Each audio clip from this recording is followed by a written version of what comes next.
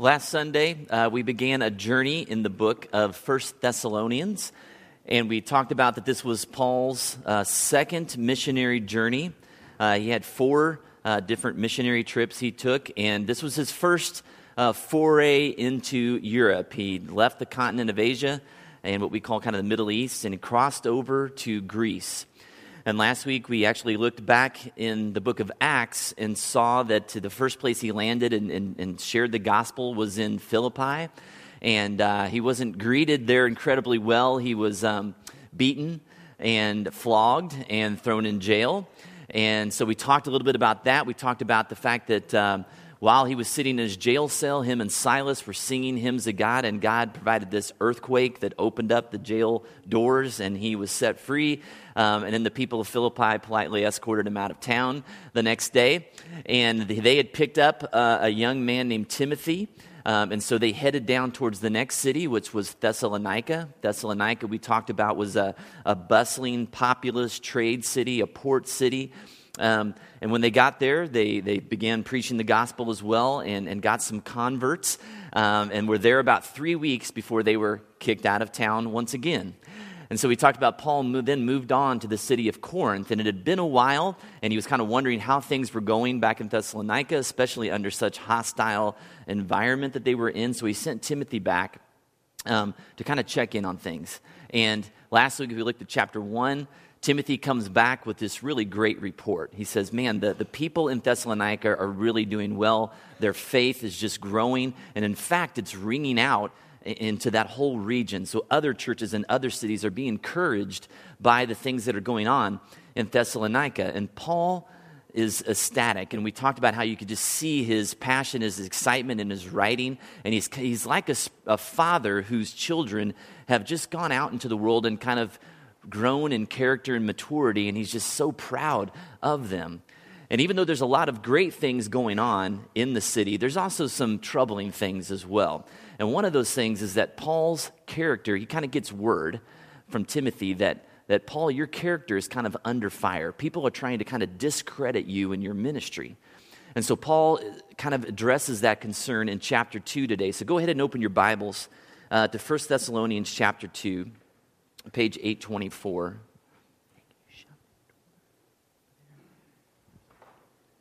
Page 824.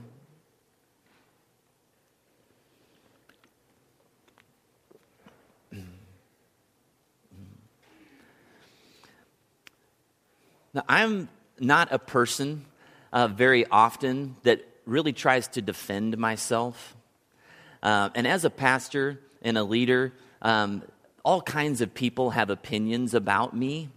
I'm also a coach at a high school, so I've just got a lot of relationships and a lot of touch points where people see me and formulate opinions about me. And I know that sometimes people are upset by things I do and whatever, because I'm not perfect either. But I've kind of learned over time that if I tried to respond to every critical comment that somebody had about me, that would just kind of be an endless circle, and I'd probably never still make everybody happy. And so what I try to do is just, do the best I can to be obedient to God and faithful to Him and live my life and hope that over time that my character, just kind of rises to the surface, hopefully, and people are going to make whatever opinion they have of me one way or the other. And really one or the other, I'm okay with however people land on what they think about me, because ultimately I know that my ultimate judge is God. And so my ultimate responsibility is to try to be obedient and faithful to Him and be concerned about what He thinks about me. So having said that, Paul was in a pretty difficult situation here because he was in a different city, but his character was being attacked over here in Thessalonica, and so he wasn't there to live his life and to allow his character to kind of speak for itself. He was gone. And so he feels like he kind of has to dive in here a little bit and kind of defend himself, because he understands that this criticism, if his life is discredited, then the gospel might be discredited. Because at this time, people didn't have the New Testament. All they had was the living example of Paul. So if that's discredited, people might throw out the whole gospel. And so that's kind of what he's up against at this time. And there's a lot at stake, okay? So let's look at verses 1 through 8 and see what he says. In chapter 2, he says, "You know, brothers and sisters, that our visit to you was not without results. We had previously suffered and been treated outrageously in Philippi, as you know. But with the help of our God, we dared to tell you his gospel in the face of strong opposition. For the appeal we make does not spring from error or impure motives, nor are we trying to trick you. On the contrary, we speak as those approved by God to be entrusted with the gospel. We are not trying to please people, but God, who tests our hearts. You know we never use flattery, nor did we put on a mask to cover up greed. God is our witness.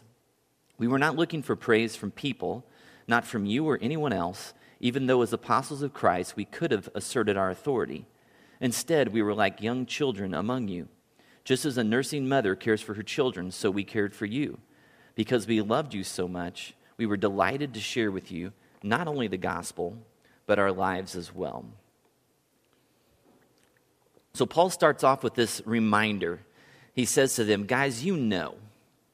I mean, despite what my detractors might be saying right now, you know how we lived among you when I was in your presence. Don't forget about how we carried ourselves while we were there, even though we were under really strong opposition. Okay?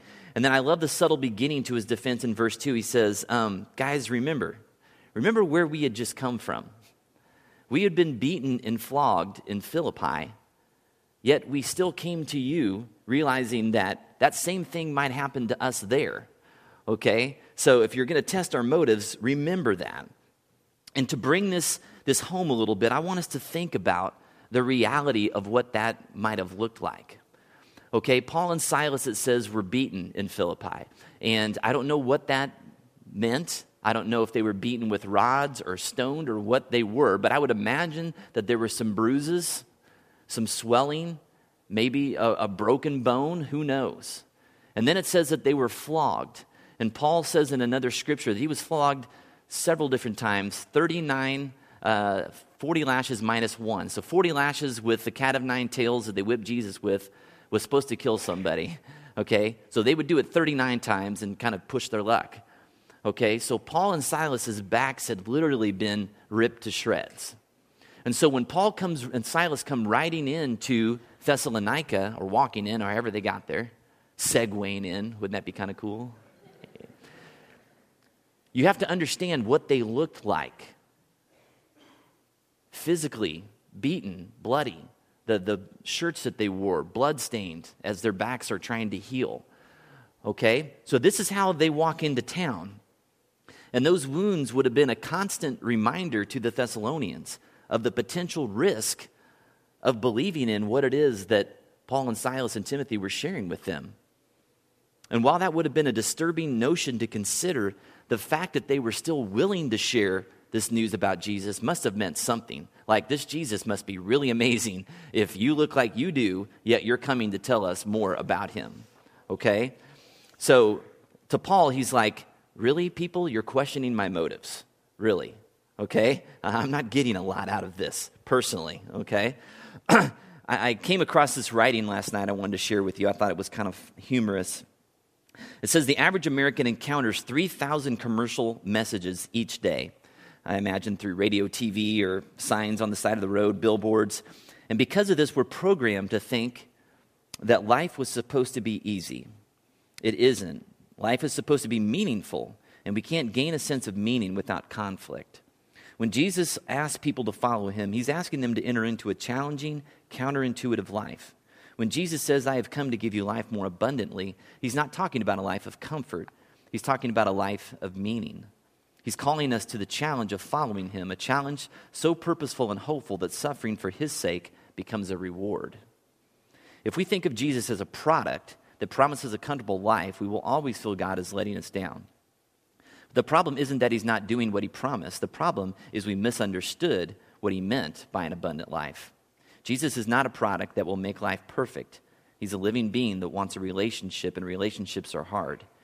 Can you imagine the Apostle Paul doing an infomercial for the product of Jesus? There he is on late night television pitching the product of Jesus, talking about how much the product has changed his life. Hi, I'm Paul, and I want to tell you about the product of Jesus. I used to have a job and money and friends and lots of power. And then I got the product of Jesus and lost my job, my friends, my money, and my power.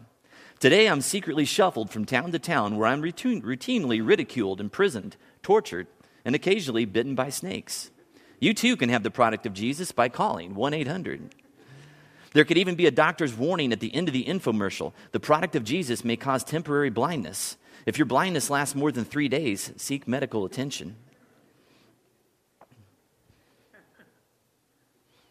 You see just the ridiculousness of this idea of Paul and his motives being questioned when all that he was enduring for the sake of sharing the gospel. And that whole scene looks a lot different than maybe the evangelists that we see in America, maybe over the last 50 years. Usually when you see an evangelist on TV, you see a slick guy in a tailored suit in a sold-out stadium with this awesome band and these screens that are projecting his image so people can see it. And he's sharing about, how amazing this relationship with God is, how he can change your life, the promises of heaven, and all of those things. Now imagine Paul coming into town broken and bloody, and with an amazing message of hope and love in Jesus, but also with the reality that if you align yourself with Paul and receive that message, your back might be next. And it makes you think about what evangelism in our country might look like if Christianity was illegal. And let's say that it was illegal and these Christians broke out of jail.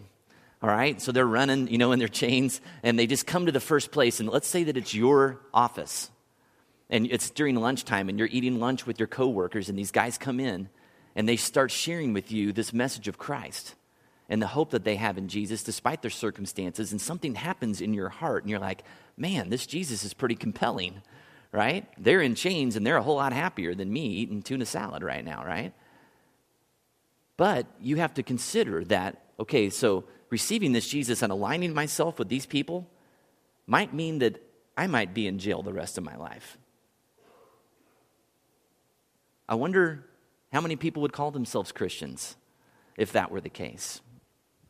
It kind of makes you think a little bit. What would evangelism look like in our country then? Because when people heard Paul preach, they had to count the cost. Because there were some real potential painful consequences of making that decision to be a Christian. And we can't lose sight of that. And after all they've been through in Philippi, Paul says, but with the help of God, we came to you, and we shared that message as well. And I love the humility that Paul uses there. He says, he realizes that it wasn't in his own strength. I mean, they were pretty beat up and broken at that point. And they're like, man, we might have chickened out if God hadn't helped us, right? And you hear that humility. He understood where his strength came from. I want to ask you a question. You got to think back to last week in the story, but how do you think Paul and Silas were able to pull themselves together after what happened in Philippi? And even though they miraculously broke out of jail, what else might have encouraged them? Do you remember what happened after that?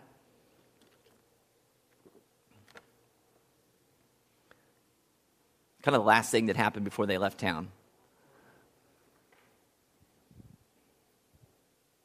Come on, people. It's like finals week here.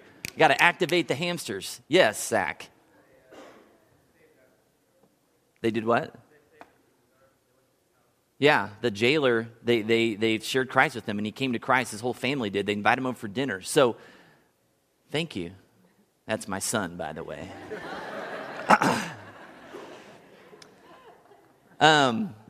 Just imagine how encouraging that must have been. You go to Philippi, yeah, you get some converts, but you're kind of beaten and broke down. You see God do this miraculous thing, but just before he sends you out to the next town, he says, hey, guess what? I'm going to let you experience this. And this jailer comes to Christ and invites you over for dinner. And not only did he invite you over for dinner, but he also took care of your wounds. It says in the Bible that they cared and cleaned up Paul and Silas's wounds. He ministered to Paul and Silas and encouraged them to go to the next town, whatever might come their way. And man, that had to put some wind in their sails, God's gracious provision for them. And part of the strong opposition that Paul faced in Thessalonica was that the reality that in this bustling city on this major trade route, that there were so many competing religions. And with those competing religions, there were leaders that were using that platform for greed and gain. And one commentator had this to say about just Greece in general at that time. He says, there's probably never been such a variety of religious cults and philosophic systems as in Paul's day. Holy men of all creeds and countries, popular philosophers, magicians, astrologers, crackpots and cranks, the sincere and the spurious, the righteous and the rogue, swindlers and saints, jostled and clamored for the attention of the believing and the skeptical. Man, you had Greek gods, Roman gods, Egyptian gods, philosophers of all kinds, and each one of them had an agenda. They were trying to figure out, how do you make a buck using religion and trying to discredit anybody else that came to town with a new message that might cut in on their profit share, right? And so they see Paul and they think, he's getting beaten and bloody, but people are signing up for that. There might be some power in that, so we need to kind of bash him if we can and see if we can knock him down a little bit. So in verses 3 through 7, as you read, there's a list of false charges being brought against Paul, and it's kind of summarized them here. These are all the different things people are saying about Paul, that he's got this, he was arrested in the previous town, that he's delusional, his ministry is based on impure motives, and on. You can read through the list there. So Paul feels like he needs to respond, and so the major point that he makes, first of all, in verse 4, is he says that we are men approved by God. And that's a pretty bold claim to say, God approves of us. I don't know about you guys, but how do they know that? Well, for one thing, they literally had the approval of the apostles in Jerusalem. The what was left of the disciples, the guys that were eyewitnesses of Jesus, had put their stamp of approval on Paul and said, this guy's good. We're going to send him out, representing us, representing Christ. So he had their approval, but he also just had fruit. Things were happening. People's lives were changing. It was obvious that God was blessing them. He was providing for them, like we just talked about, comforting them, encouraging them, just doing miraculous things to show that he was with them, okay? And when you think about it, all ulterior motives like flattery and greed, them trying to benefit from this ministry, were really thrown out with the presence of the bloody scars on their backs. Their missionary calling wasn't to a comfortable and glamorous life. They weren't getting rich on Jesus, okay? To follow Jesus and spread his good news was a call to die. Spiritually, economically, socially, and maybe physically, literally die. And so what I took out of that truth was this thought that we really need to test people who share the gospel with us. When you hear people talking about Jesus, we need to ask some questions like, is that person, what's their story? Have they been through some battles? Are there some scars in their life? Have they been tested? Because it was easy to look at Paul and the life he endured and then the redeeming message of Jesus that he sent out. And it's easy to look at him and say, man, that guy was legit, okay? I mean, his motives were pure. This guy really loved Christ. There's no doubt. And finally, in addressing the charges against Paul, we see him asserting that he wasn't concerned with the praise of men. His needs for identity and security and acceptance were found in Christ. So that when he went to these towns, he didn't have to have the praise of men to feel okay about what he was doing. His satisfaction or his success didn't depend on the response he got from people. He knew what he was doing, what God called him to do, and that people were either going to respond or they weren't, and that wasn't for him to worry about. And it had to have been really tempting at times for him to want some approval and acceptance. When you're getting your rear kicked from town to town, to have some people pat you on the back once in a while and say, hey man, we're with you, you're doing a great job, that had to be tempting. But he didn't demand that from people. And I want to use the rest of our time this morning to really hone in on one of my all-time favorite verses, which is verse 8. Let's look at that verse again. It says, because we loved you so much, we were delighted to share with you not only the gospel of God, but our lives as well. And I want to talk about the second half of that verse first. Last week we talked about Paul's constant invitation to people. Do you remember? His constant invitation was, hey, come and imitate my life. Come and follow me as I follow the example of Christ. And then I asked us the question, and some of us, even that have been Christians for a long time, I asked us, have you ever given somebody that imitation? Have you ever invited somebody to imitate you or to come and follow you? And we talked about how only a couple people in the room raised their hand and said, yeah, I've done that. And so we started talking about, well, why? What's the hindrance? What's the barrier? Why don't we do that?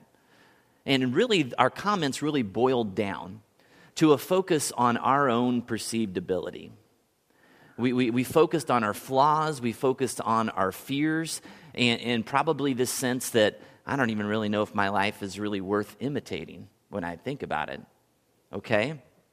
So we talked about those things, but a lot of them were pretty self-focused, or we thought, well, that's kind of an arrogant thing to say to somebody else, oh, imitate me, like I'm something. And while all those are legitimate fears or concerns, I wonder if there's a deeper reason there as well. I wonder if this idea has ever crossed our mind, or this reality is that inviting another person to imitate your life demands a commitment of time. It's more than just imparting information to other people in a Bible study on a Wednesday night or Sunday school, on Sunday morning for a prescribed amount of time, an hour or 2 hours a week. It's giving people access to your life. Access. And access demands time and space. And we've talked a lot recently about Jesus. A lot of the scholars feel like during his 3-year ministry that he probably spent half of that time just with his 12 disciples, just investing in them and giving them access to his life. They ate together. They walked together. They played hacky sack together. That's a joke. They sat around and they scratched their heads and they said, why did the Chiefs draft Dee Ford with the first pick? And then they had these conversations together, okay? But they knew each other, right? They knew Jesus, Jesus knew them. And the more time you spend with people, the more the true you is exposed. So as part of the reason why we don't ask people to imitate our life, that we don't have margin or space to invite people into. And when we do create time for another person, are we more concerned that they only see our best sides? And why was Paul delighted to share not only the gospel of God, but his life as well? What does he say? He said, because we love them. Because we loved you. That's interesting. Could it be true that a lack of access to my life is communicating to someone else a lack of love for them? Is it communicating that my life, my needs, my schedule, my demands are more important than investing in you? Something to think about. We shared not only the gospel, but our lives as well. Because guys, sharing your life with somebody else, loving other people is risky. It's going to cost you something. There's going to be some scars probably from doing that. I want you to check out 1 Peter 1:22. He says, now that you have purified yourselves by obeying the truth, so that you have sincere love for each other, love one another deeply from the heart. Love one another deeply from the heart. Do we love the people in this church community? Not just your family, your husband, wife, kids, friends here, but do you love people here? And some of you might be thinking, love them? I don't even know them. To which I would say, well, whose responsibility is that?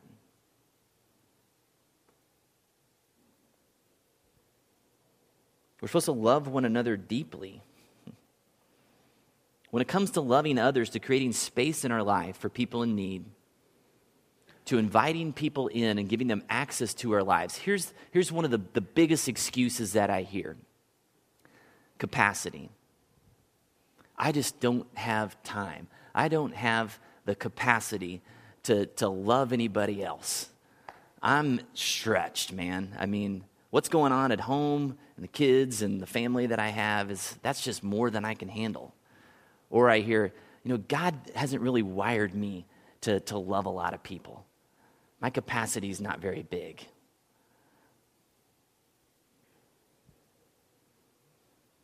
You think I'm a fan of that excuse? No. Because my problem is this, is that line of thinking, usually those comments are made through the lens of our own ability. Usually when people make that comment, they think, okay, this is what I can handle, and all they're doing is thinking about, in my strength, this is what I can do. These are how many people I can have in my life. And I want to tell you guys that God is in the business of expanding your capacity to love and to serve others. If he brings people into your life who are humble, they're teachable, they're hungry for more of God, they're open to your influence in their life, he will give you whatever it is that you need to serve them, to love them, to share the gospel with them. He will expand that because that's exactly what he wants happening in this world. And now I'm not advocating that you give away all of your time and you schedule in all these appointments with all these people, and just kill yourself in the process, because even Jesus understood that there was balance there, right? When he would minister, and sometimes thousands of people would come to hear him or to line up to be healed by him, right after a season of abundance and where their capacities were really stretched, he would take them and pull them out and say, guys, we're going to go to the other side of the lake and be alone for a while. We need to recoup. We need to spend some time with the Father and with one another and just relax and abide in God and rest so that we can be enlarged again to meet the needs of the people. And guys, we constantly walk this tension between what we can handle in our own strength and what we can handle with God, who says, with me all things are possible. And we vacillate between those things constantly.